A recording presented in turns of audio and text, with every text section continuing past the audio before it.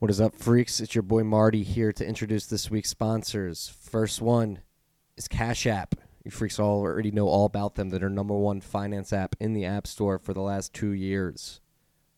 Sitting on top of the throne like a don. Cash App is helping us stack sats on the weekends. It's the first where stack sats any day you want, really, not just on the weekends.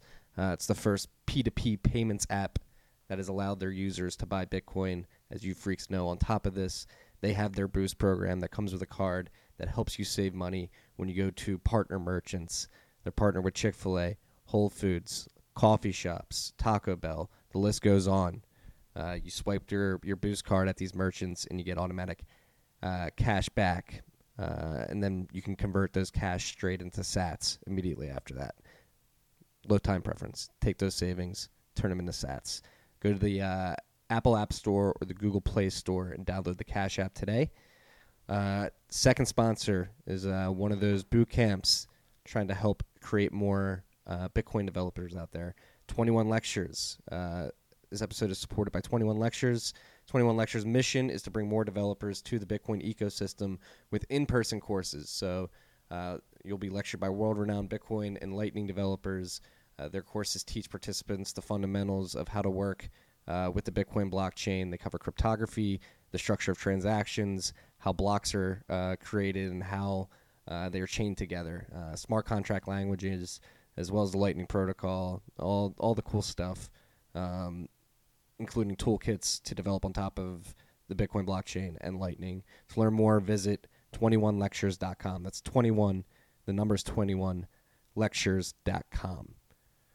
I hope you guys enjoy this episode with Jack Mallers. I know I sure did. And if you do enjoy it and you want to support us, please smash that subscribe button and rate and review if you have the time and you feel so compelled. Also, you can go to tftc.io/contribute if you ever want to buy a shout out or throw some sats to TFTC's way. Enjoy.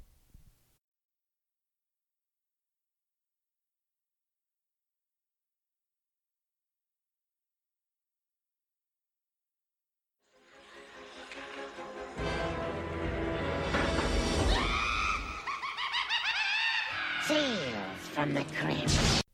What is up, freaks? It's your boy Marty Bent coming to you from a beautiful rooftop in Williamsburg. It's a great sunny Saturday afternoon here.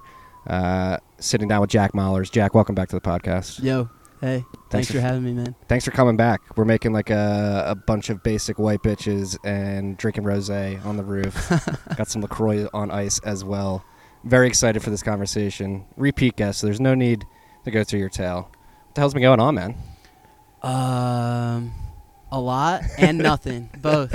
Life. Seems like a lot's going on. Yeah, a lot's always going on. Well, thank you for building the Zap app.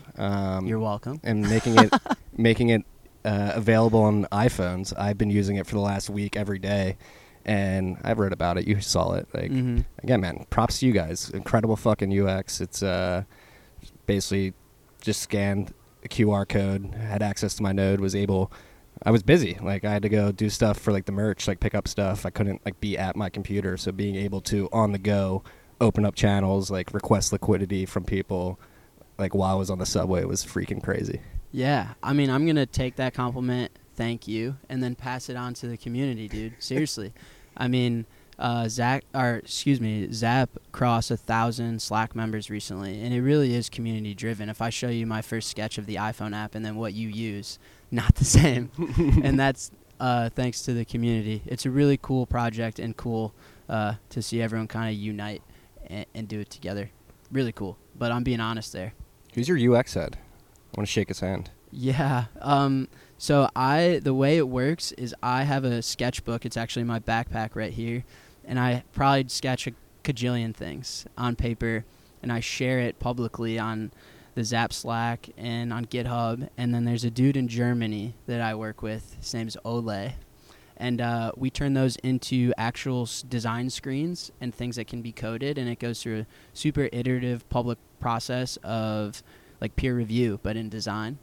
And then someone ends up building it. And then we use it. And we're like, whoa, yo, that sucks. And then we change it.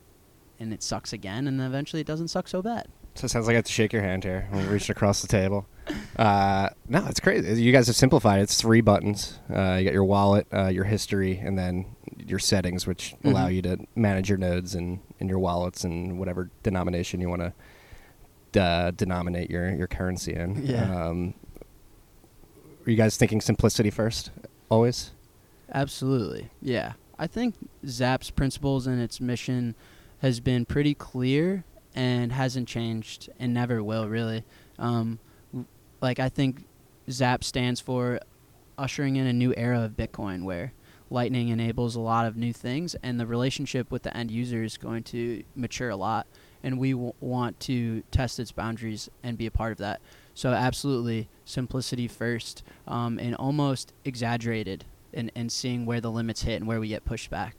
Yeah, no, and it's so it seems like Zap's like a great base to do what you just alluded to, which was leverage Lightning to create cool use cases. It seems like you've been building some cool stuff. Yeah. Like beyond Zap, what is interesting you? What are you working on? And Well, so I guess from a bird's eye view, if I sat back with my family, we were like, yo, we should help Bitcoin. Like, Bitcoin's been amazing to us, probably the best thing that's happened to our family. And how can we help? And one way was improving the relationship with the end consumer, increasing the velocity of the asset, efficient settlement, and doing this Zap thing. And then the other was the exchange and market space. Like, my grandfather was the chairman of the Chicago Board of Trade. My dad has a really cool history in finance and in markets. And we see the exchange space and like the marketplace within Bitcoin is a little bit embarrassing, which isn't a bad thing, but yeah, we touched on this the first time you were in. So like catching up with you, what was that? Was that in October? Yeah. So it's been what, 6 months almost? 7 months? Yeah. 7 months, shit. Even longer, yeah. It seems like a lot has been happening. Yeah. Since now and then. What so what are you building infrastructurally? Sure. Well, so I'm speaking here at the Magical Crypto Carnival, whatever that is, about the unsolved problem of Bitcoin derivatives. So I think to me that was the lowest hanging fruit was the derivatives market. As in other asset classes, the derivatives market either mirrors the spot or carries higher volume and higher value than the spot. And in Bitcoin, that's not the case, as we have like a ton of spot exchanges with terrible order execution, and no one's really tackled derivatives and professional risk transfer. And so to me, that was like, I remember, like, I FaceTime my parents like every day, and I remember telling them like, yeah, like Zap is cool, but like I think I'm gonna try and solve Bitcoin's derivative problem. And Brooke's like, oh, like, sweetie, that's adorable. And like it turns out it's really hard, and I found out a lot of cool shit. But it's hard. But yeah, you think that'd be a pretty easy problem to solve? I thought so, but that's because I'm dumb. So am I. What are the hardest problems? Like, what are the hurdles that you've run into? Yeah. Well, the derivatives market more or less doesn't really exist. So right now, if we look at derivatives in Bitcoin, you have your traditional spot future, like the CME future, OKX, these, and then you have this thing that is the perpetual swap, which is BitMEX, right?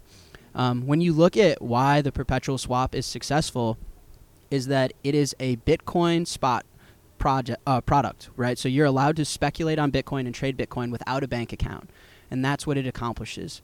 Through ways of like just the specification of the product, like through its funding rates and its rollover time of 8 hours, it's actually intended to be treated and traded like a spot product. It's not supposed to be traded like a derivative, but its arbitrage and success comes from basically arbing this friction with banks, and you basically get to speculate and trade with leverage, but you don't need a bank account. And that is where the success derives from. But if you look traditionally at derivatives, and their intention, at least in Chicago, is for risk transfer. It's the corn farmer, right? The corn farmer is inherently long, and the corn farmer doesn't want to be so exposed to an asset. The corn farmer actually is good at farming, and he's not good at trading, right? So there's this derivatives market to transfer that risk and to allow a market maker to take that risk on and dissolve of it elsewhere and charge a premium. And who is our corn farmer in Bitcoin? Where is the risk transfer, the liquidity, the flow within our asset class? Because what BitMEX has done has been wildly successful, and it's great, but it's just garnered like a bunch of retail speculative flow through essentially arbing and routing around, charging premium for the banking troubles that are in the asset class, but we don't have this risk transfer like aspect. Does that make sense? So Yeah. trying to tackle that problem and like really understand what's the landscape look like in Bitcoin? Who's our corn farmer? Where's the flow? Who mints the asset? Who holds the asset? Where's that asset? How's that asset reach market? And who's taking on risk? Like, who's not hodling? Who has actual real economics that are baked into BTC, and which will help us. It will help the market be more efficient. It'll help us accurately price this thing. Like, we don't have a credit market. We don't have forward pricing, but someone is creating this thing. Someone's economics are based on the asset, and we need to learn more about that, transfer their risk, de-risk them a little bit. And so that derivative market, if I look at the next decade of Bitcoin, it's going to exist. Someone's going to solve these problems, but no one had the balls to like take a look. And so I was like, yeah, well, I'm going to take a look. Like, let's figure it out. Who do you think, who most aligns with like the farmer in that analogy? Would it be merchants, miners? Miners. Yeah. Yeah. So this is a knowledge bomb that I love to drop when I talk about this stuff. So you own Bitcoin, right? You own never sats. admit that. I'll never admit that. Sure. But someone in the United States who buys Bitcoin with the dollar, they're taking a long Bitcoin position against the dollar. But for the sake of my story here, they're short the dollar against Bitcoin, right? That's the trade they're putting on. Now, a miner, I want you to finish this bottle of rosé and sit with yourself after this and think, why would a miner mine instead of buy? Because that's such a simple trade, to be short the dollar against Bitcoin. Now, a miner is not that. A miner is short fiat against Bitcoin, but on a much longer time frame. On a shorter time frame, when they plug in their machine, they're actually short difficulty against Bitcoin, right? Whoa, yeah. And then they also have like an option call that has an expiry in a way of their hardware, because hardware ends up worthless over a given period of time, and hardware is always improving. So you have this weird hardware exposure with an expiry attached to it. You're naturally short difficulty against Bitcoin, which, by the way, is not a good trade, right? Difficulty is always going up. And then over a longer time frame, you actually have this long bias to the asset against your native fiat currency. And so that trade, that is a trade that a miner is putting on, as opposed to the trade I am, which is I'm short the dollar against Bitcoin. So that is not a position that you can just hodl. It's a very complicated trade, and it's very much not simple. So that, I think, needs to be dissected, like actually understanding the risk that these miners are taking on, how to de-risk them, what derivative products can that's our corn farmer, right? They have natural biases to the market and really complex trades they're putting on where they're not speculators. They don't know what a call and a put is. And so how can we build financial products around them and their risk and their exposure to de-risk them a bit? And it'll make this market healthy, and we can actually maybe more accurately price the asset, because these are the only market participants that are pure, authentic, organic, and have economics that are based on Bitcoin. Everyone else doesn't. Freaks, I don't know if you can see the passion through the audio, but Jack, that was an impassioned rant right there. And this is actually an incredible conversation to have today, because I just talked to Slush Pool yesterday. We were talking about this, like futures markets for chips, and when ASIC commodification comes a thing, like, and they were talking about like Slush Pool has this like grand vision, not grand vision, but grand dream that one day like the mining coalition can come together and like buy a foundry and like split up risk that way. And like maybe the first step is like a derivatives markets that helps them de-risk their portfolios right now. They're basically long only bias, and they're waiting for hedge products, right? Yeah. So when you look at back to like my Zap roots. Well, let's be very practical, very simple, and what's the lowest hanging fruit and how we can best help. Like, not get too complicated, right? So the lowest hanging fruit is actually this difficulty component. Being long Bitcoin on a long enough bias is actually fairly trivial to hedge, especially with the CME product. But what's not trivial to hedge is if Bitcoin were to stay at a flat price, let's say it trades at $10,000 for the next decade. If you take in account the halvings, right, and then you also take into account the difficulty, for better or worse, will always go up. And even if that doesn't mean like interest in the asset, if it simply means just innovation in hardware, like we can see on the hash rate chart, GPU or CPU mining turned to GPU mining, turned to ASIC mining, and there's just general innovation in hardware around the world. And so if I am a miner and USD BTC price stays flat, I'm still have this crazy exposure to difficulty, and it's a huge problem. And you can look at the hash rate and see, like, a lot of them, miners are essentially, like, trading on margin, basically. Like, you can watch the hash rate and see, like, when we broke through 6,000, like, everyone got margin called, right? More or less. And that goes to show that there's no hedging tools there. And, like, how can we – my first order of business is how can we hedge difficulty? How can I have a market maker or build a market that can take on and be permanently – like, these miners want to de-risk by being long a difficulty future. And who can professionally be short difficulty, and who can absorb of that risk? Because at the end of the day, these derivatives of a risk transfer, so when the corn farmer transfers risk to the market maker now has the risk, right? Well, someone has to dissolve of the risk. It's good that the corn farmer doesn't have to, but the market maker has to, or else this market will die. So not only can we allow this risk transfer, but how do we dissolve of it? Like, where are the hedges? And how, we need to do, like, a lot of quantitative analysis on the correlation between the spot price and difficulty, where they meet, where they don't, how we can de-risk and hedge that. But if we can accomplish this, the market itself and the mining industry is going to be extremely healthy. I remember saying to you, like, I think Bitcoin derivatives is going to decentralize mining. And you were like, oh, yeah, fuck you, or whatever. And this is what I was hinting at, though, is like a healthy derivatives market will take the risk off of those who are taking it head on, like getting absolutely wiped by it. And if so, then like there's much more incentive to bring hash rate onto the network if I can manage my risk portfolio that way. Right now, mining is more or less a gamble, and geographically distributed. We can see like the eastern side of the world is taking this gamble on. But if we can de-risk it and make it more of a business, a hardware business, which it really is, I think it'll be healthy even for just Bitcoin in general. So. No, I agree. I think I agreed with you. I think I might have disagreed with you on something else. No, but it's crazy. Thinking about all the variables that would go into like trying to pin price to hash rate, right? Because you have miners buying equipment at different time, turning them on, like finding energy contracts at different points of time. Like it's not easy to buy miners and find the commensurate amount of energy that those miners can be plugged into. So there's so many variables to take into consideration. And then on top of that, like we're thinking like corn farmers brings me back to working for the Managed Futures Fund. Like I had to watch weather reports, like, and it's like corn farmers, like there was a huge, we'll talk about wheat in particular, like Kansas wheat. There's like a huge rain storm in like the plains, and it kills like a crop, like it affects price that way. So like a market condition, or excuse me, a market, what would that be called? An event. Like a rainstorm in Bitcoin, it could be something like Bitmain fucking up their wafers and something like that. Yeah, you're exactly right. Like weather is priced into corn. It is through derivatives, through futures, right? A lot of our industry, like hardware runs by Bitmain, difficulty, energy costs in China, like they're not priced in. They can't be. These miners wear that risk right in between their eyeballs. It's fucking brutal. It's good when it's good, and boy is it bad, and you can get wiped out.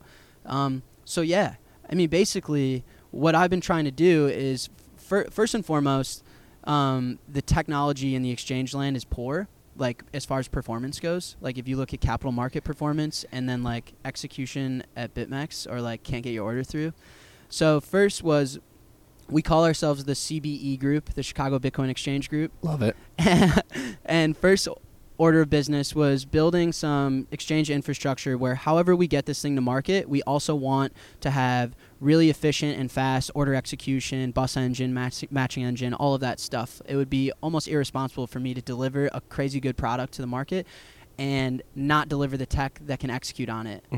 Right? I don't want a miner trying to get their hedge off and like in the exchange being like, sorry, bro, not today. Not today. Yeah. And then the second order of business is actually building this market.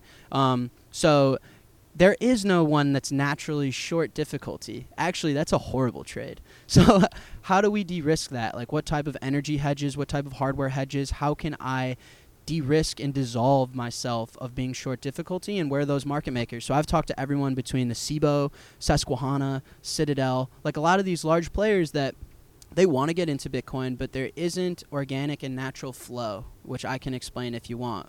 But to them, this is extremely interesting because you have an economic player who doesn't have a bias and they have a hedge to get off. They're willing to pay a premium, and this is like every other market to them. And this is the type of maturity that I think we'll see in the Bitcoin market is more complex products that capture more complex and larger flow. And then you'll start to see Citadel have a Bitcoin desk. You'll see Susquehanna trading. Right now, they can't. And so having these conversations for me, we're starting to execute some of these notes OTC, try and build this market up from the ground, get a structured note together with a miner, get a structured note together with the market maker, build this up, and then hopefully I would love to see it listed on the CBOE or something one day. But one step at a time. One step at a time.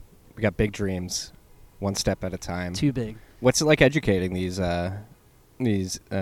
incumbent financial institutions? Yeah, well, there's an education process on both sides. I look at myself as like a professional arbitrager of education, really. Like I like really that. am I like that. not the brightest dude at all, but I just am like arbing education everywhere. So for the institutions that I spoke on, they have lack of interest to. First of all, everyone's interested in Bitcoin as a phenomenon, right? Like just socially and what it's done to the world and what it's introduced, just as like a vehicle to educate people on what money is and what you think money is. Like it's in the eye of the beholder, more or less. So everyone's interested from that lens. But from a business lens, there's no flow for these people to trade against, really. The only flow that exists is the BitMEX perpetual swap retail flow.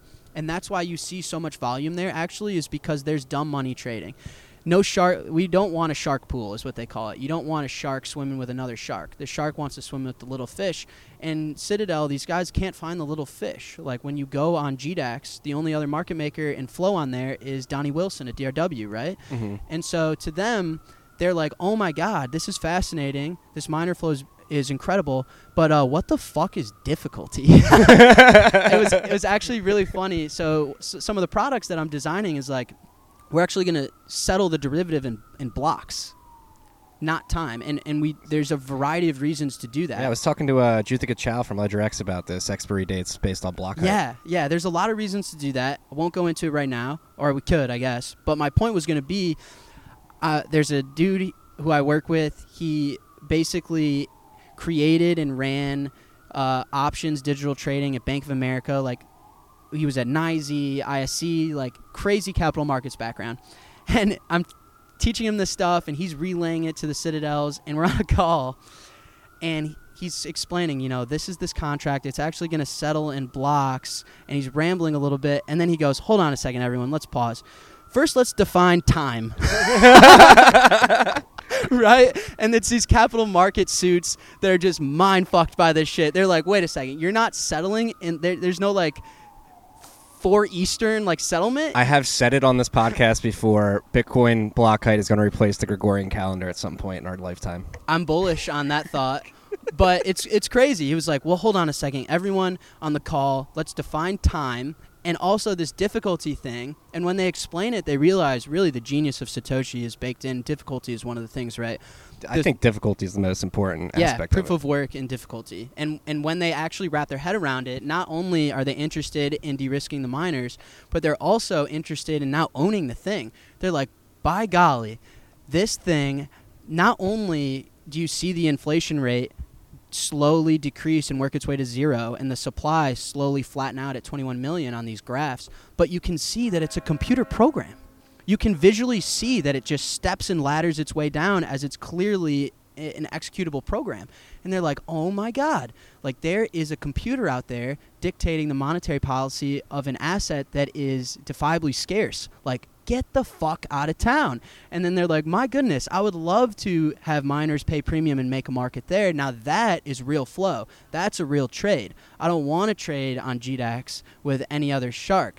And I also this is what they tell me. They're like, I don't fucking hodl, bro. We don't sustain bear markets. We're market makers. We make billions of dollars a year. We are not libertarian, hop skipping in a circle. I trade against flow. I'm like, okay, calm down. I get it. But through these conversations, they get it. They understand Bitcoin. And so it's been cool. It's been really a pleasure to sit in these rooms and talk with these people. It's crazy. It's taken this long to like come around to it, right? Because it is that like that revolution, like that revolutionary aha moment that you just described happened for us obviously years ago. It's nice to see people coming around, and maybe it's being reflected in price.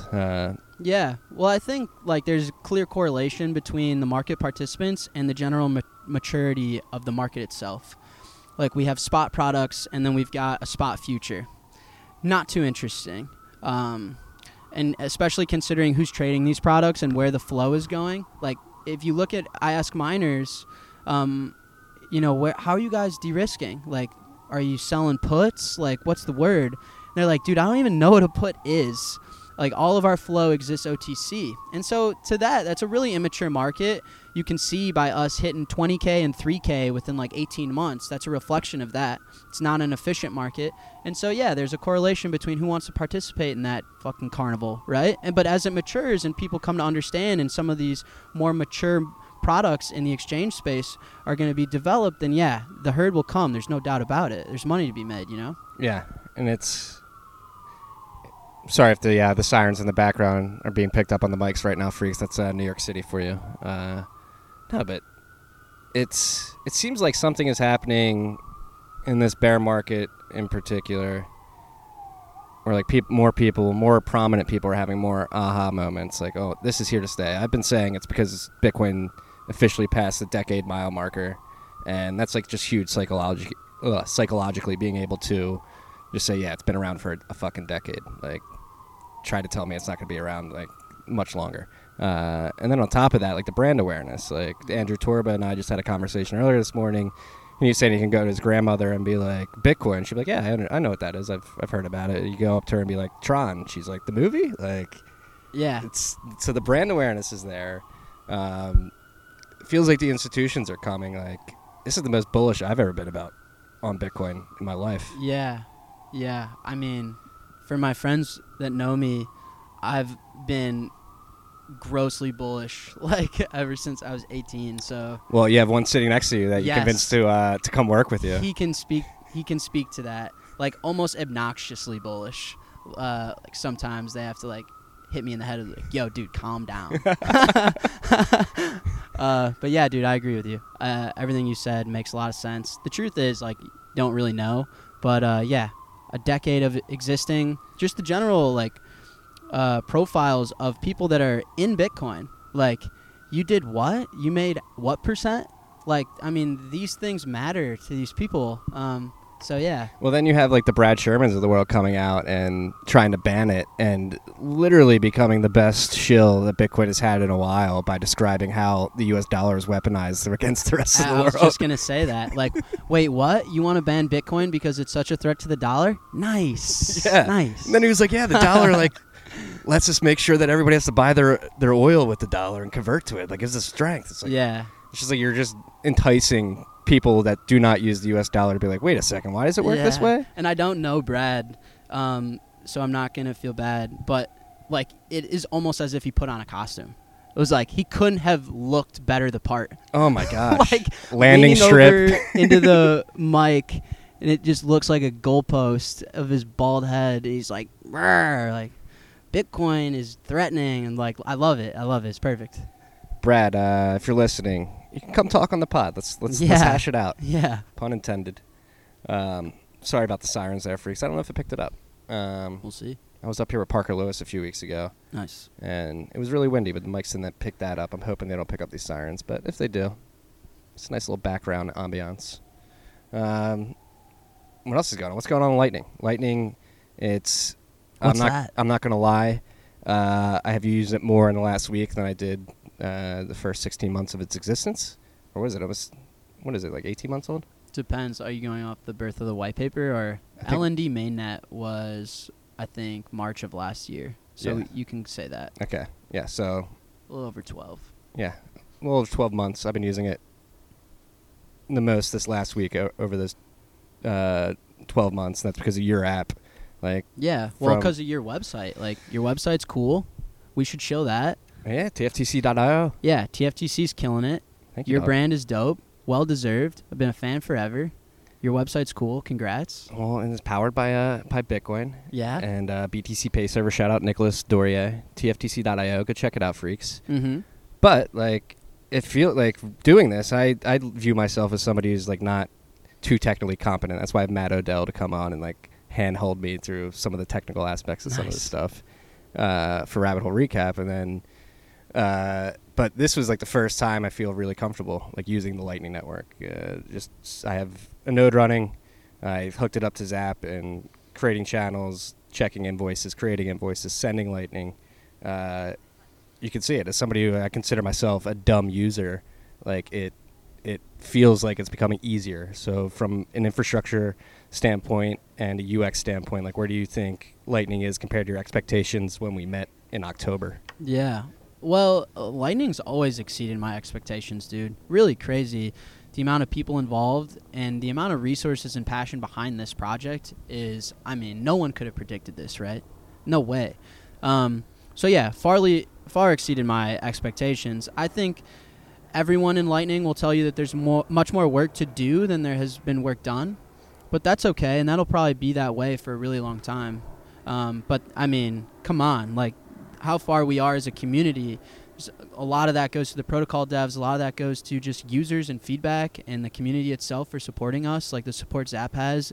I'm humbled by it all the time. I can't believe it. I was at the conference just now, and someone walked up to me with Zap on their phone. I was like, "Get out of town! You guys actually use it! Wow, that's cool." So yeah, it's amazing. It's amazing. No, and it's well, that's what I wanted to. That's what I was alluding to earlier was the FinCEN report that dropped last week. Sure. So you were talking about getting a money transmitter license. Does every Lightning node operator need to do that? No. Okay. Or what are we quoting Ryan Charles right now? I think so. Yeah. No, dude. No. Yeah, I think actually the FinCEN stuff was more or less bullish. Yeah, the fact that Lightning is something they're aware of. I mean, generally speaking, regulatory, at least in the United States, I can speak to, has been a little tough, right? Like Bakkt can't launch, Eris Access had a tough time, and that's largely because of the CFTC regulations and this idea of being a custodian, and what that means in Bitcoin and how you actually successfully become a custodian. We just now watched Binance get hacked, right? So I think them understanding Lightning, giving it the time of day, and then the fact that Lightning introduces this almost like physical self-clearing aspect, where in a beautiful world enabled by Lightning, there is no custodian. You actually transfer that custodial risk onto the end user, and there's no one holding anyone else's keys. And this self-clearing idea in like traditional markets, like self-clearing, like get out of town. You serious? Like clearinghouses have made a ton of money brokering like this idea of clearing, and just like settlement in general. You look at like inter-exchange linkage and what other assets have done in other markets to improve the efficiency in settlement, and that we get this on a decentralized basis for essentially free when you talk about fees and the speed at which we can physically settle. So I think a lot of the FinCEN stuff is good. A lot of the stuff the CFTC is worried about, Lightning is going to become a priority for a lot of these things. Like what if Bakkt was using Lightning to physically settle their derivatives, like with their traders, like through Wumbo channels or something? I'm speaking ambitiously, but those type of things, I think regulators are aware of Lightning. They like Lightning because it lessens the responsibility of a custodian. So I think that FinCEN report was really cool that they actually wrote Lightning on paper and gave it the time of day. Well, the report that I'm talked about like dApps in particular as well. But yeah, it was all about like money. It was like defining money transfers. Yeah, and there was a lot of DEX stuff in there. Yeah. DEX can't get it all right. It's okay, FinCEN. Do you think DEX will become a thing? I don't, man. Well, actually, can you define DEX for me? Because it's become a bit of a smart contract type buzzword to me. Yeah, I cannot. Yeah, I can't either. I think the general idea of having order execution live in a peer-to-peer network will not be successful. Like order execution is like the main value prop of an exchange is one, aggregating the book and providing this liquidity source, and then two, efficient order execution. So if you are telling me through like a P2P like way, I'm going to be executing orders through like some atomic swap or something, like I don't see it.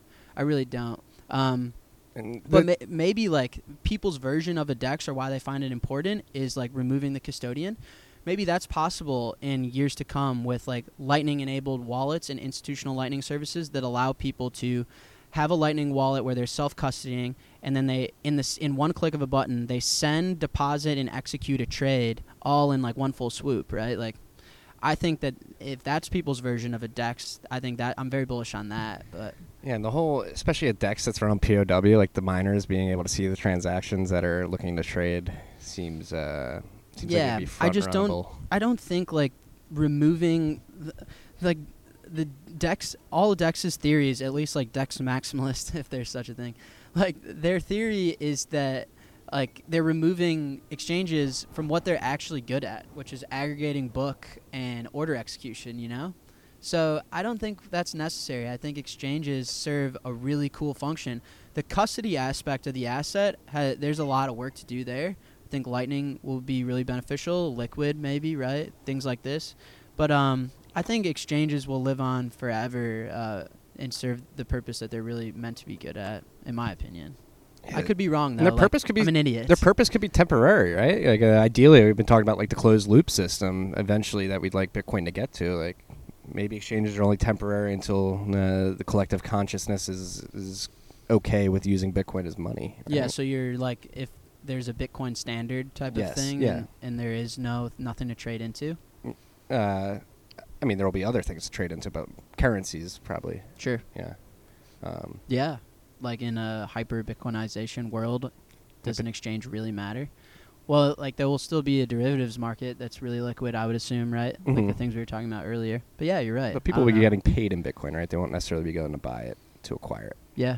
It'd be more work for Bitcoin type world at that point. That'd be sick. That would be dope. That would be dope. And it's like,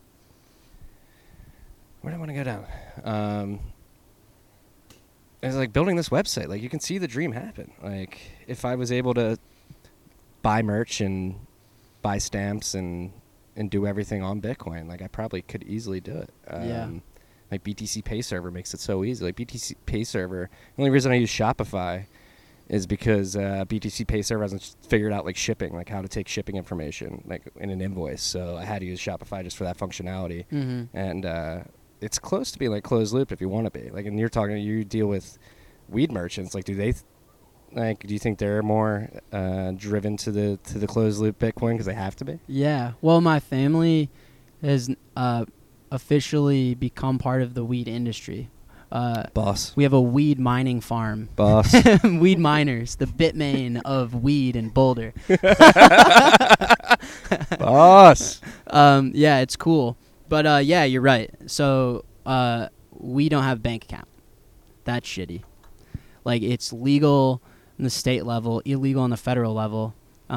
So how do you take payments? Like we have a security budget for like people to make sure that no one walks in with a gun and like takes the 6 figures in cash that's just constantly there, right? Like sheesh. So yeah, like the dream of walking into a dispensary, buying Bitcoin over Lightning, getting it delivered to you instantly, then being able to spend it instantly, and then being able to then on the back end get some cash back out. Like Lightning should, in theory, collapse the vertical stack of the Bitcoin economy and really tighten these economic loops, in theory. So yeah, I think like the weed industry is mad buzz about Bitcoin. It's a way to physically settle an asset that they can use for payments. That's really big deal.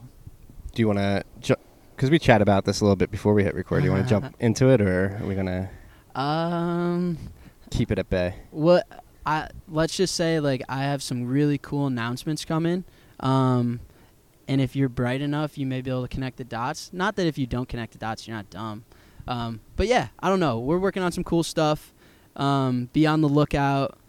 I'll tweet about it. I'm sure I'll write a Medium article. Starts with yo or something. Yeah, soon come. What been any good shows lately? Well, I was talking about it with my buddy sitting next to me on the Uber ride here, where I don't watch. What is it? Game of Thrones? I don't watch it. What is it? Game of Thrones? Yeah, my girlfriend gets like visibly upset when the show comes on and I like open my laptop and like start coding or something. It's just like shaking. Like, what is wrong with you? So yeah, I watched like American Vandal. And now we're gonna get into like embarrassing territory for me. American Vandal. But Yeah. I think that's Dude is cool. drawing dicks on people's cars. Yeah, the turd burglar. The turd burglar. Yeah. I love Caught him. what's his YouTube channel? Jimmy something. Jimmy Tatro? Who are we talking about? The actor in He American has Vandal. a YouTube channel? Yeah, well, that's like how he started. Was his YouTube channel. It was pretty Oh. hilarious back in the day. Damn, I did not know that. Uh. Yeah, I've been on like a lot of flights. So American Vandal, I was just pounding out like, who is the turd burglar? Who is shitting on these kids while they're in high school? And I was like, wow. When we found the turd burglar, mind was blown. I recommend it. But yeah, now we're getting in like embarrassing, like Jack is a quirky kid, like dangerous territory. Well, this is a podcast for freaks, so yeah, that's okay. this is okay. Feel at home. We can bring it back to lightning. No, we could go wherever, man. Uh, I'm 1.5 rosé glasses deep. I'm like sweating right now. I feel bad. I can see. Yeah, I'm probably. You can sweating take your shirt too. off. Get some sun. I got some suntan lotion downstairs. You need to go get it. It's a beautiful day. It's the most beautiful day of the year, I think, Yeah, so this far. is cool. Cool time to be in New York. I love recording outside. It's the second recording outside, and it's pleasant. Nice. It's you don't get to do this too often. No. No. What do you got planned? You're Yeah. speaking tomorrow at Magical Crypto Conference. You excited Yeah. for that? I am. I'm going to be talking about the derivative stuff. There's a Yeah. lightning panel. I've lived most of my life on the internet, so it's really cool to like meet people in real life. That's cool. That's the best part. That's Yeah. what I was like talking about with Andrew today too. It was like, especially with after the conversation with him, it helped me realize that there's like different. I don't want to say communities, but like different sects of people on separate missions, but they're very similar. So like the free speech mission that he's on with Gab, and like Bitcoin is on that similar mission with like free value transfer and Right. free access to money. Yeah. And these mission-driven, I like to call them mission-driven communities. It's like awesome to be a part of them because, like you just said, like you meet up with these people that you've only ever conversed with in DMs on Twitter, or Yeah. not even in DMs. Like only you can play like games. Like you only communicate via liking tweets and shit like that, and then you meet in person. It's like holy shit. Yeah. It's really easy to one, hit it off, and then two, like sort of start talking about how we're going to change the world. There's like a revolutionary feeling when you meet these people. There's like, well, for people that come to conferences like this, there's almost an intimately like identifiable, relatable thing that we all have in common, right? Like Bitcoin still to this day is a super quirky thing. There's a lot involved to becoming like more or less a professional Bitcoiner where you're at like a cartoon conference like talking to people, right? Like there's a lot that goes into that, but I relate to everyone about that. Like, yeah, you thought Bitcoin was cool enough when everyone didn't. Like you definitely got like looked at weird at Thanksgiving, like, you know, all the things. Like Last Thanksgiving conversations. was the worst one to date. Yeah, for sure. For sure. And so like even just that simple, like that's a really cool bond that everyone here has. So it's just cool to like just see people, give them a hug. Like, yeah, we're in this together. Like, I didn't know there's actually a human being on the other side of those screens that I'm talking to all day online. And Like, they exist. They're yeah. not a bot. They're not Yeah, a Russian yeah. bot. It's that's crazy. And then, what was I gonna say? Forgetful. A couple glasses of rosé deep. yeah, that's okay. Craig Wright. Like, what do we? Are we? Yeah, I'm down. What do you think about fake Toshi finally getting taken down by Jameson Lopp? I don't know. Is there much color to like? Is this the end of the saga? Do you think? Fuck if I know. If we allow it to be. Right. That's my biggest point. Like, Right. stop talking about it. Like, Yeah. I don't know, dude. Who cares, really? I don't. I'm sorry for bringing him up. No, you're good. This is a message to like the general public. Like, it doesn't matter. Like, there's just no way of all the things that we have to be working on as Bitcoiners. Like, just who cares? I don't know. I hope it is. Like, the guy's clearly a douchebag and a loser, and he like is harmful to people, and like that's not cool. So I hope it's the last of it. But I don't know. What's that like? The market can last more irrational than you can be solvent or something, right? Like Keynes, the market the market can remain irrational far longer than you can remain solvent. Right, yeah. So Yes. same thing with like logic. Like people can give an idiot more light and time of the day than Dude, like, he's just I playing think. an idiot to destroy his credibility so people don't actually believe he's Satoshi, man. Yeah, I don't know. Who knows? There's a lot of that. Like even like the Bcash, like Peter, how do you pronounce the last name? Ruzin or whatever? Razin? Yeah, I don't know. Ryzen? People are really upset that he was on a podcast with my good friend Peter McCormack. Mhm. Like, who cares, dude? I don't know. Right? Like, sweet, year-long Bcash. Must be fun. That's actually like an interesting like peek into like we're talking about like decade and institutions coming, like a hyper Bitcoinization potentially. Like if it does happen, it's gonna be funny. Like this is such a small community right now. Like imagine it's not. Yeah. It's not even gonna be a community. It's gonna be everybody's using Bitcoin, and a lot of the quote unquote like thought leaders in the space are just gonna like sort of dissolve into the background because there's gonna be so many people Sure. talking about this stuff. Yeah, I don't know what's gonna happen. Yeah, I don't know. I'm excited. Just like there's just so much to do, so little time to care about Craig Wright. That's what I'll say. Well, speaking about doing, one thing I'm excited about on Lightning is this is what I wanted to get into earlier is the Loop and Bolt. Is that the other project working on this? Like the atomic swaps for liquidity on Spark Swap. Spark Swap. Yes, Yeah. that's what it is. So this is something that like fascinates me, but I like don't understand completely. Mm-hmm. So basically, the concept is if you have a lack of liquidity on one end of your channel, you can easily atomic swap in and out on the main chain to provide liquidity to that side of the channel. Yeah, so much word salad you can almost fill yourself for dinner. Right? But yeah, so the Loop stuff is dubbed Submarine Swap. Mhm. That's by Lightning Labs. Every time they come up, I compliment them. I love them. Zap builds on top of their stuff. They're great. And so the idea there is essentially in a trustless way swapping yourself between on-chain and off-chain. And it's really cool and fascinating. And what that can result in is rebalancing channels, even some more ambitious use cases that I think we'll see Zap may provide some in the future. But are you pulling up your Zap wallet? I am. Well, I'm pulling up my channels because like I can see.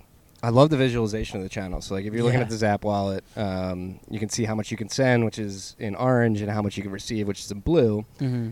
And I can easily manage like looking at my channels, just like clicking this and being like, do you want to loop some over? Yeah, to so the I other have this side? like vision of like the channel management, whatever, going in an editable state where you could just like drag it like that's how much liquidity I want. Like that'd be would sick. awesome. That'd be cool. Whoa, talk Yeah. about UX. Yeah, that'd be nice. And it's entirely possible. Like the unfortunate thing is there's so much to do, and in reality with Zap, there's just like a few of us like on Slack all day, like trying to get it done. So yeah, in theory, like we get that done. Hopefully, it's on the priority list somewhere. What do you guys need? People like what kind of people? What kind of devs in particular? excuse me. Our desktop app, which is by far our most popular app, You is said it has over 10,000 users, right? dude. We crossed 900,000 asset downloads, which is a GitHub metric, more or less combination of active users and new users. But still, like that's a really big number. Like what the Getting fuck? close to a mil, baby. Yeah, I know. I'll have to come back and have some rosé for that. But Yeah, yeah, we'll pop some bottles for that. We'll get some champagne for that yeah, some Henny. one. Ooh, we could do a Henny. That's I got some Henny Chicago. downstairs. I got Yeah. some Henny downstairs. Oh, okay, I see you. We'll have to get some Malort if we're talking Chicago. Yeah.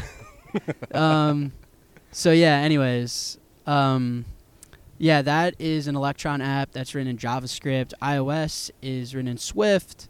Obviously, LND is written in Golang, which is what we use. Android may or may not be coming. I know a lot of people. Yeah, there's a TFTC. A little hint. Yeah, there you A go. little scoop. Is that how you do it? Scoop.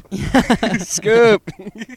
I have a best friend at home whose nickname is Scoop. which Really? is- yeah. How do so, he or she acquire that nickname? So his original nickname is Fat Tony. Boss. So his nickname is, or his real name's Tony, and like you can envision where the fat came from. He's a great dude. I'm not even making fun of him. He's gonna laugh at this. And then Scoop, Fat Man Scoop is a DJ. Boss. in Chicago. Fat Man and he Scoop. looks like him. Where's he play? Is he playing at the Evil Olive? Is he I playing don't- at the Mid? Where's he playing? I don't know. Probably his basement. It was more. It was more that they look alike. I don't know what the real Fat Man Scoop is on. But whenever I see the block writers, right? They're the ones that like all caps like Scoop. Yeah. I like always screenshot and send it to my friends. Hilarious. Yeah, I think this might have been the first live on-air scoop. So credit TFTC. Yeah, I have a folder on my laptop that says "Sir, when Android?" ? And it's like a screenshot of all the people that ask me. And it's the whole Zap Android thing is a crazy cool story that I plan to write and release a blog post about soon. So wait on it. I got you, Can we get a forward to that story right now? Well, when is this coming out? In a few weeks, I think. In a few weeks. I got a lot of backup in 2 or 3 weeks. Okay, so I'll give just like a tiny preview because I don't know if I can time this well enough. But I was in China. It was like 3 a.m. It's like my sleep schedule was just bonkers. It didn't exist anywhere. Even if I was in the United States, it wouldn't have made sense. And I got a DM from a random person that I'd never met, like anonymous. They're just like, I've been working on Zap Android for the last 3 months, as if it was like Satoshi. And it's just like a huge shout out to this community. It really is. Like when I say it's community driven, that's not marketing. Like that's real life. And so, yeah, this thing kind of fell out of the clouds based on demand and based on people like really wanting it to exist. And so it's almost there. And it's a really, really cool story of who this person is and why they did it and stuff. And I'll write a blog post soon, hopefully before this comes out. We'll see, though. Boss, I can't wait to read it. Yeah. No, and that reminds me of something I wanted to touch on earlier when you were talking about the exchanges that you're educating or the institutions that you're educating. And they're like, holy crap. The demand for these products is, I think, what makes Bitcoin inevitable, right? You have people going to these market makers, like, can you make these markets for us? And they're going to be like, are we going to be able to make money off of it? Yes. So, yeah we're going to make it. And then, like, Android users, like, I need to have this product. And just being like, all right, I'm going to build it. Like, yeah. Go ahead. Go ahead. No. I was going to say, the inevitability of Bitcoin, like, is driven by, like, demand because it obviously provides it provides utility for people, obviously. Yeah. The like hidden commodity behind Bitcoin that is fascinating is people. There's like human beings behind it. And like smoke a blunt and think about that. Like there's a ton of people that are behind this thing, and everything that you see as Bitcoin was created out of just like donation of time, resources, and a gravitational pull towards what this thing represents, you know?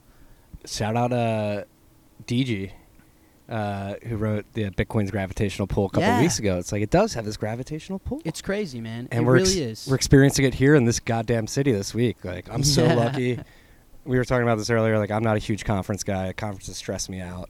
Me too. The aesthetic stresses me out. The sweatiness, the having to wear a lanyard. It's just not my thing. I don't like it at all. I always put my lanyard in my back pocket. Fair. But there's a gravitational pull to the city right now. There's talent, people coming through just to talk about this fake internet money that Brad Stevens thinks we should ban. So it's like... Yeah. Brad Stevens? The Boston Brad Celtics Sherman. head Brad Sherman. coach? I can't speak for Brad Stevens. Brad Stevens just got smoked. Yeah, 4-1 to the Bucks. Yeah. Hot seat. Should have enjoyed your time at Butler. He should have stayed.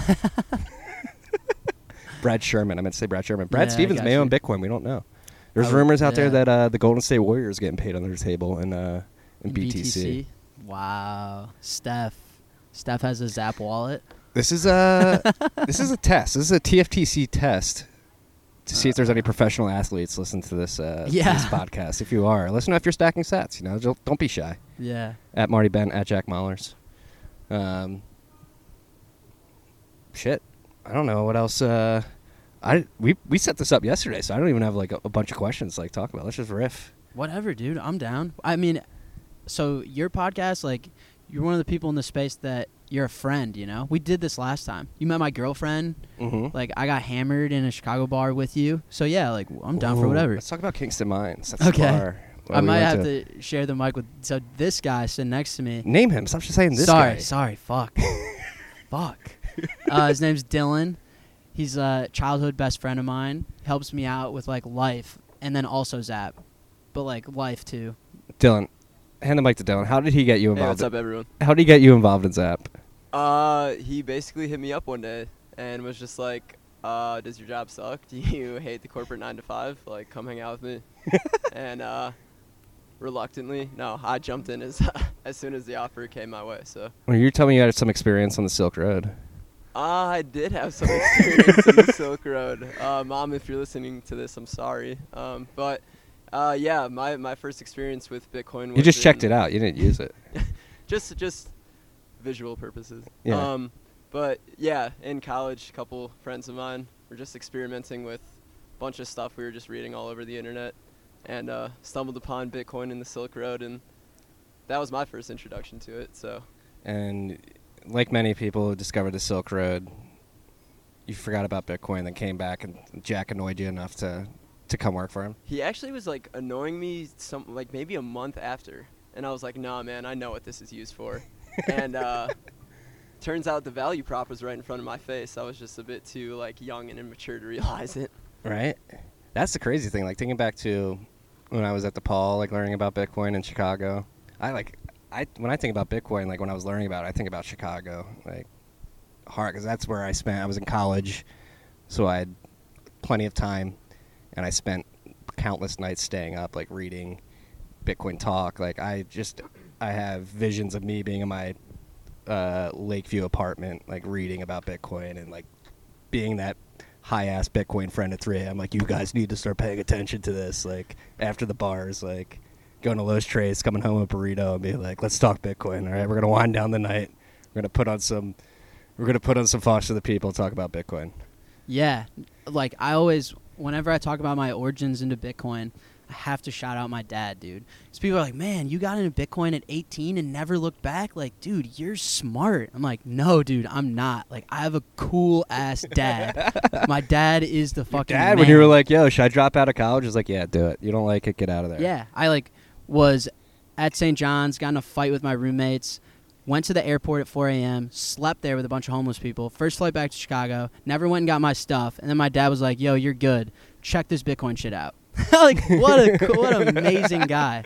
Amazing. So, yeah, I have, like, a crazy cheat code, but when I was, like, bothering Dylan about it, it wasn't because I was any forward thinkers. I'm just, like, my dad's son. My dad told me this is chill. I trust my dad. Let's get into it. Yeah.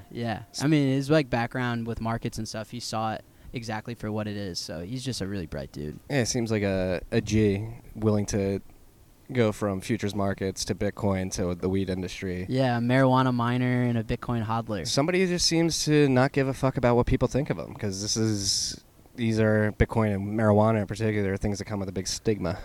Yeah, and things with great R&R too. Like, at the end of the day, he's a trader. Mm-hmm. I mean, we make new highs and marijuana gets legalized at the federal level. It's a good trade. Very good trade. Very Yeah. good trade. It's becoming like you can't fucking walk down the street. I'm sure you guys smelled it coming off the L today. Like, you can't walk down the street in New York without people smoking a spliff or a pen. Or Weed's tight. Weed's pretty tight, dude. Weed's tight. Love weed. No, but it is becoming like more normalized to the point where it's like, all right, it's not cool anymore. Yeah, I don't know. I mean, I smoked for the first time in my life when my parents actually acquired the business, so I had no exposure to weed beforehand. I didn't have too aggressive of an opinion on it, just like I never did it. Mm. So I can't speak as an expert, although it would be tight if I could. I'll but step in here. I didn't find pot until I was like 20. It was after my last concussion. I didn't start smoking pot. I was an athlete. Was like totally against pot until my last concussion. I've had 6 pretty severe concussions, and the last one prompted me to take a biology, the brain class at DePaul my senior year, or my freshman year, That's sophomore cool. year. That's a cool story. Yeah, beginning of my sophomore year. So I took that to sort of understand, and while I was taking that class, the teacher for some reason was like really like into weed and cannabinoids in particular. What I learned is like cannabinoids, especially with dull cells. My brain's got a lot of dull cells. It helps them perform better than they would have if the cannabinoids were not there. Yeah. It's something that like we were born like again. It's like we were born into the system. We were just told like this is bad for you, and you're like, all right, it's bad for us. Like, let's not question it at all. Let's just Yeah. like agree. And it's literally a plant that It's called weed for a reason because it grows like everywhere in the fucking world. Yeah, and I love just being a student of the game. Like now there's this CBD, Mm-hmm. and like Yeah, people- CBD's the blockchain, not Bitcoin Marty's of the world. reaching his arm It's the across the table. It's the blockchain, Bro, not Bitcoin listen. of the weed world. Okay. But yeah, dude, like I mean, people are buying CBD from us in Boulder, and, like healing rashes and stuff, like crazy cool things. Like I love being a student of the game. Like no shit. Like why is this such a bad thing to people? Like what's going? Like what's the word? It seems helpful. And it's a much preferred night, smoking a joint, watching a movie, than getting blackout drunk and waking up hungover. Yeah. So it's funny that this has been said many times on many podcasts and many conversations, but there's no stigma of getting blackout drunk. But if you smoke a joint, you're the devil. Yeah. Yeah. I'm not a good drinker anyway. I'm like 5'8", 155. Like couple rosé glasses on your pod, and I'm falling on my face. Well, you're somebody.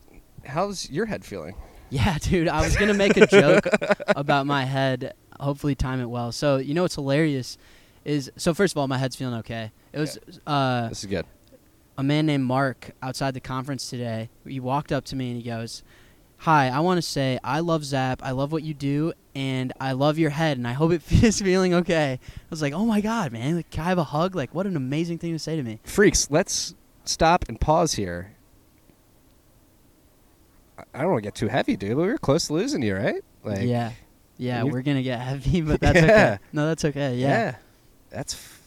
How, I mean, just as a Bitcoiner using your app and all that shit, like I can't imagine like what the world would have lost if that had turned out a different way. Like we're lucky to have you here. That's what I'm trying to say. I don't know if like you're trying to get me to cry on your pod, but I'm yeah, crying, dude, like the rose gets me a little emotional. I love it. I thank you, man. It really means a lot. Yeah.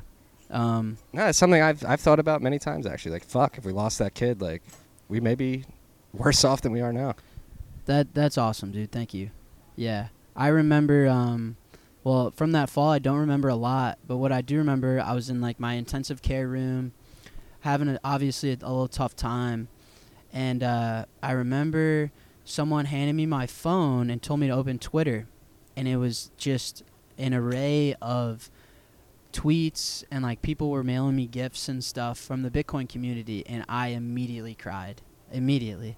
It was just like the most warmth family feeling. I was like, this is much bigger to me than like an investment, you know, or a hobby. Like these people care about me, and like that is a scarce commodity within itself. Like that is so cool.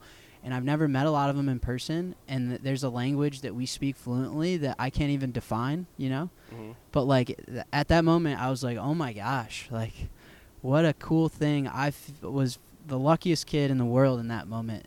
It was really, so yeah, I appreciate that, man. I appreciate everyone that has supported me. It's really, I mean, I don't know if you can rewind time and I relive this again, if I can relive it as luckily and be so humbled. Like, seriously. No, well, thank you for pulling through. Seriously. Thanks to doctors. I remember, so for those that don't know, I had multiple brain bleeds, so it wasn't looking kosher. Actually, Dylan, who you just met, my girlfriend called him, and he rushed to the hospital to my rescue, helped me out. But checked my brain on a scan, wasn't looking good, and it was going to be third time's a charm. Like, if this wasn't looking good again, we're going to have to dig in there and do surgery. And it was on my birthday. And I remember being rolled in there like, man, if you guys can do me one favor, like for my birthday, like, I think his name was like John or something. Like, how's about it, John? One time. One time, John. Yeah, one time the for me, third please. one, they were like, yo, your brain's actually okay. Boss. So, yeah. I'm pumped to hear that. Thanks to the docs and to the cement for not hitting me too hard, close enough, but like not too hard. So, yeah. Yeah. No, again, pumped that we're able to have this conversation right now. And then like going back to like what you touched on, like with the community and stuff, like this is what I was talking about with Andrew too, like, and going back to what we touched on earlier, like the mission driven stuff. Like it feels like a lot of people that are into Bitcoin have been thirsting for like purpose, right? And it's providing that for us. And you see a brother in arms like go down like that. Obviously you feel, but like because you know, like I know how you feel about this stuff because I feel the same way, I think. And it's like you want them more people as somebody who feels this way, you want as many people to feel that way too. And like to even lose one of them in a battle like Bitcoin would have been devastating. Yeah, there's going to be a really cool Netflix documentary about Bitcoin one day. And like I think psychologists should really study like the humans behind the asset. Seriously. Like what is the draw here? What's the buy-in that goes deeper than the financial gain? Like why are people here? And like this relationship that we all have is a fascinating one. Purpose, man. People want purpose, and I feel like we grew up in a world where like people weren't afforded like things that gave them purpose. Like especially like the clout chasing social media world that we live in now, where it's all look at me, look at me, look at me, look what I'm doing for myself. It's not a lot of people looking out like look what I'm building for everybody. Yeah, and I think like generally human beings want to die being part of something bigger than themselves. I think that's really important. And with Bitcoin, you find that and have something to really latch onto and believe in that's just not only bigger than yourself, but it's absolutely enormous. And people enjoy that type of relationship with it. That so even Satoshi himself like wouldn't be as valuable at all if like he or she, or they like came back today. Like Bitcoin will forever outgrow and be bigger than any one thing. And I think like that's a really important relationship people have with it, and like people want to die with that type of relationship on the world. Like they believe Bitcoin is this big thing that will help the world, and dying being a part of something way bigger than yourself is fulfilling. And like human beings generally, I think is like it's a really intimate relationship people have with it. Right? No, I completely agree. And that's why I fucking write the Ben. That's why we do this podcast. Yeah. Are we crazy? Like, not probably. I hope so. I do. I hope so, because I would be mad at myself if I was normal. Right? That's a deep thing. We don't even get into that, but yeah. Nah. I hope I'm crazy. I did too. Not too crazy. I like working from home. I like being able to write about what I want to write about. That's why I think I had the opportunity to go write for a couple of other publications in the space, but I was like, you know what, I just want to be able to do it for myself and send it out in MailChimp and a shitty link on Twitter, and that's all the distribution I need. But like being able, like that's the thing too, like if you have okay things to bring to the table, people will listen to them as well. Absolutely. I remember, and I'm not saying I have that, but you're a stud.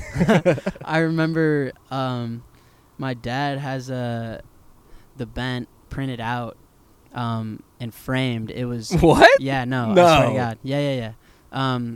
It was the day that I did a Lightning Litecoin transaction with Charlie, and this was like, let me give some context here before I get absolutely blasted. It was when Litecoin got SegWit first, right? Mm-hmm. And there's this whole world of SegWit 2x and like, is Lightning legit? And Charlie, Lee, and I did a Lightning transaction using Zap, like in summer of 2017, maybe. When did you start the Bent? Summer 2017. Okay, yeah. So there was an article where you put the Litecoin price in a graphic, and then you said, look what happened when this kid did a Lightning transaction with Charlie. Wait until Jack Mallers does it on Bitcoin. and my dad read it and was like, fuck yeah, that's my son. And like I remember getting texted like a link of this newsletter and being like, I like this guy, man. Yeah. Your dad was reading the Bent before you were? Yeah. Dude, my dad does everything before me. Will's all over the place, man. Yeah. He's damn, I'm honored because that was early on in the game. Yeah. That was very early on. Yeah. Shit. It's crazy though. It's crazy. What can you like? And I don't want to get on my high horse here or blow smoke up my ass too hard, but you should, man. It has been worth waking up and writing the Bent every day for the Yeah. last almost 2 years. We're a month away from 2 years. Good for you. June 8th, 2019 will be the 2-year anniversary. It's organic and authentic, and that's the beautiful part about it. I love it. It's a daily rant. I just get up and yell at everybody once a day. I love it. I remember when we were hanging out in Chicago drinking, I'm like looking at my phone. I'm like, yo, dude, it's 12:30. Like, the Bent comes out. Like, when do you write it? Like, it's soon. You're like, yeah, man, I don't know. I set an alarm. Like, I wake up, pump it out, and hit submit. Like, yeah, that's awesome. I should probably be doing more proofreading. That's or less. No, definitely more. Definitely Okay, more. never mind. Definitely more. Word. My dad just texted me, actually. Let's see what he said. Got to be something to do with the price. Tell him I said what's up. Are we over 7K? No, he said crowded in here today with a picture of the dispensary. Boss. Hell yeah. Hovering around 7K. That's great. The price this week's been, I mean, I don't like to Nuts. talk price a lot, but it has been like the first, like, oh shit, volatility's back. I guess volatility's back, or like bidders are back. I mean, look at the size of these green candles. It's bonkers. Yeah. And consecutively. Well, I'll take this into a point where I hope is interesting to the readers. So I like doing quant analysis on like halvings and like the spot price and relative to the halving. And so there's not enough historical data for me to draw any conclusions on how people price the halving in. But the 2016 one was relatively not priced in at all. And I found that really interesting. But I think that the participants in the market and who's placing buy orders on exchanges right now are much more sophisticated than those that were doing so in 2016. Where I have this assumption that the halving is going to get priced in much more aggressively this time around. And I could be like really wrong, but in theory it should be. Like Bitcoin gets defiably more scarce on a specific day, and it not only gets more, but twice as much. Like, what the fuck? Like, how are you guys not buying? So, anyways, I think, like, this price action, I hope that it's people pricing in the halving. I really do. I hope this market gets more efficient. And I think it's a reflection of the sophistication of the participants that are in it compared to 4 years ago. But when I see the price today and the movements that are happening, I really hope that it is... a pre-price in instead of a post-price in? I would just like to see that. I mean, regardless, I think Bitcoin is going to go up a lot. And when it does, doesn't matter to me. But I would hope that the reason behind this price action right now is halving related, just because that would signal a maturing of not only the market itself but the participants that are in it. So I would hope so. That's like what I'm telling people at the conference when they ask, but I could be really wrong. I wasn't checking a text. I was checking the days till the next halving based off the current difficulty. 378 days away. So a little bit over a year. Yeah. Year and 13 days. Yeah, that's a topic of conversation for like a lot of the Trace Mayers, Saifedeans of the world, is the halving priced in. Yeah, in this like stock to flow thing, which Mhm. Saifedean introduced, and now Plan B is made popular. Yeah, 100 trillion Yeah. Plan B. Who I love Plan B if he's listening. But yeah, like this is the stuff I talk about with the Susquehannas and the Citadels, right? Is like why is Bitcoin valuable? Well, I have no fucking idea, but if I had to guess, it's because like markets and as a society in general, like we value scarcity. And like there's only few monetary commodities or commodities that can be considered monetary. And Bitcoin is not only one of those, but it gets scarce at a predictable rate and at a predictable time, and it's going to be extremely more scarce than any other asset ever, and like introduce the halving and stuff. And then so in theory, like this stuff should start to be priced in and front run. So I don't know, I hope so. No, and it goes back to what we were touching on earlier about like brand awareness. Like Andrew Torba go to his grandmother and being like, Bitcoin. She's like, I know that. That's like part of it. Like part of price discovery is knowledge, right? Like you need a collective understanding to which is priced into the asset, right? And Yeah. as more people come to know Bitcoin, I guess, and that's like the other thing. So like Barstool, that's been my indicator more recently. Is Barstool Radio has been mentioning Bitcoin Marty more and more recently. So that's been like cool. That's a been, cool accomplishment. I've got the like 1Byte app on my phone of Prez eating pizza. There's a lot of revisionist history going on in the Barstool offices about the advice that Bitcoin Marty was giving. Bitcoin Nice. Marty was telling people not to buy shit coins and a dollar cost average in if they were going to buy it all. I was not Nice. telling people to go all in. Yeah. I just want to get the record straight here. But going back to the Barstool integrator, they're talking about it, and this is again like so in that first run up where they were aware in 2017, 2018, where I was in the office like, stop buying shit coins. Please do not buy thousands of dollars of Bitcoin, especially if you can't afford it. This time around, they already sort of have like a basic understanding, and like again, like the tide rises, the ships all rise with the tide, and like the tide is creating a higher and higher high water mark every sort of adoption bubble cycle. Yeah, wave. Yeah, I have two things to say in response to that. One, economics 101, like just supply demand. If you think about it, like this, you're wearing, for the listeners, you're wearing this green tee. If I were to offer you $50K for that T-shirt, Off my back right now. yeah, sure. But surely you'd go find more, right? And then eventually the market would find a sufficient price for that green tea, and you just print more and more and more of them. Now, supply and demand in Bitcoin is crazy because someone today bought a Bitcoin for $7K, and you can't go print more of it. And when you try to, it gets more and more difficult. And so that idea to anyone that understands scarcity, commodities, and just like an asset and supply-demand metrics in general, like, wow, like, dude, that's nuts. Secondly, did you know that I was a fresh college dropout? I didn't know what to do. I was like, damn, what would I like to spend my time on? I actually applied to Barstool as an engineer, and I wrote in my letter. Erica, Dave, Yeah. what the fuck were you two thinking? I wrote in my letter, I was like, I can code, and like your website's shitty, so I think I can make it better. But also, there's this Bitcoin thing, and I think you guys should use it as like you're really quirky and you're really a front mover on all fronts generally, like not afraid to take the first step. And I think you guys should try like this micro payment thing. Dude, I was pitching this to them when I was in Yeah, their and it was an offices, email. They're like, if you want to work at Barstool, you should just email this person. And so it was this long email like, hi, I'm Jack. I design things, I code things, and like this Bitcoin thing I think would be really, I mean, considering Barstool's target customer and like who you guys relate to, I think it couldn't hurt. Like the R&R's got to be favorable. I've said Bitcoin is a currency for the common man by the common man. And Yeah, Barstool is Prez. a blog for the common man by the common man. Yeah, so I actually submitted that email to them. I never heard back, which is probably a good thing. Yes. It's a good thing for your sake. I love Barstool. I do too, I'm a obviously. stoolie. I enjoyed working for them. On the tech side, they've got Andrew Barba who's crushing it. They need more engineers, that's all I'll say. Nice. Or at least when I was there. I can't speak. I haven't worked there in a year. Sure. But when I was working there, like I was making Twitter bots, and I was like, I should not be making these Twitter bots. Yeah.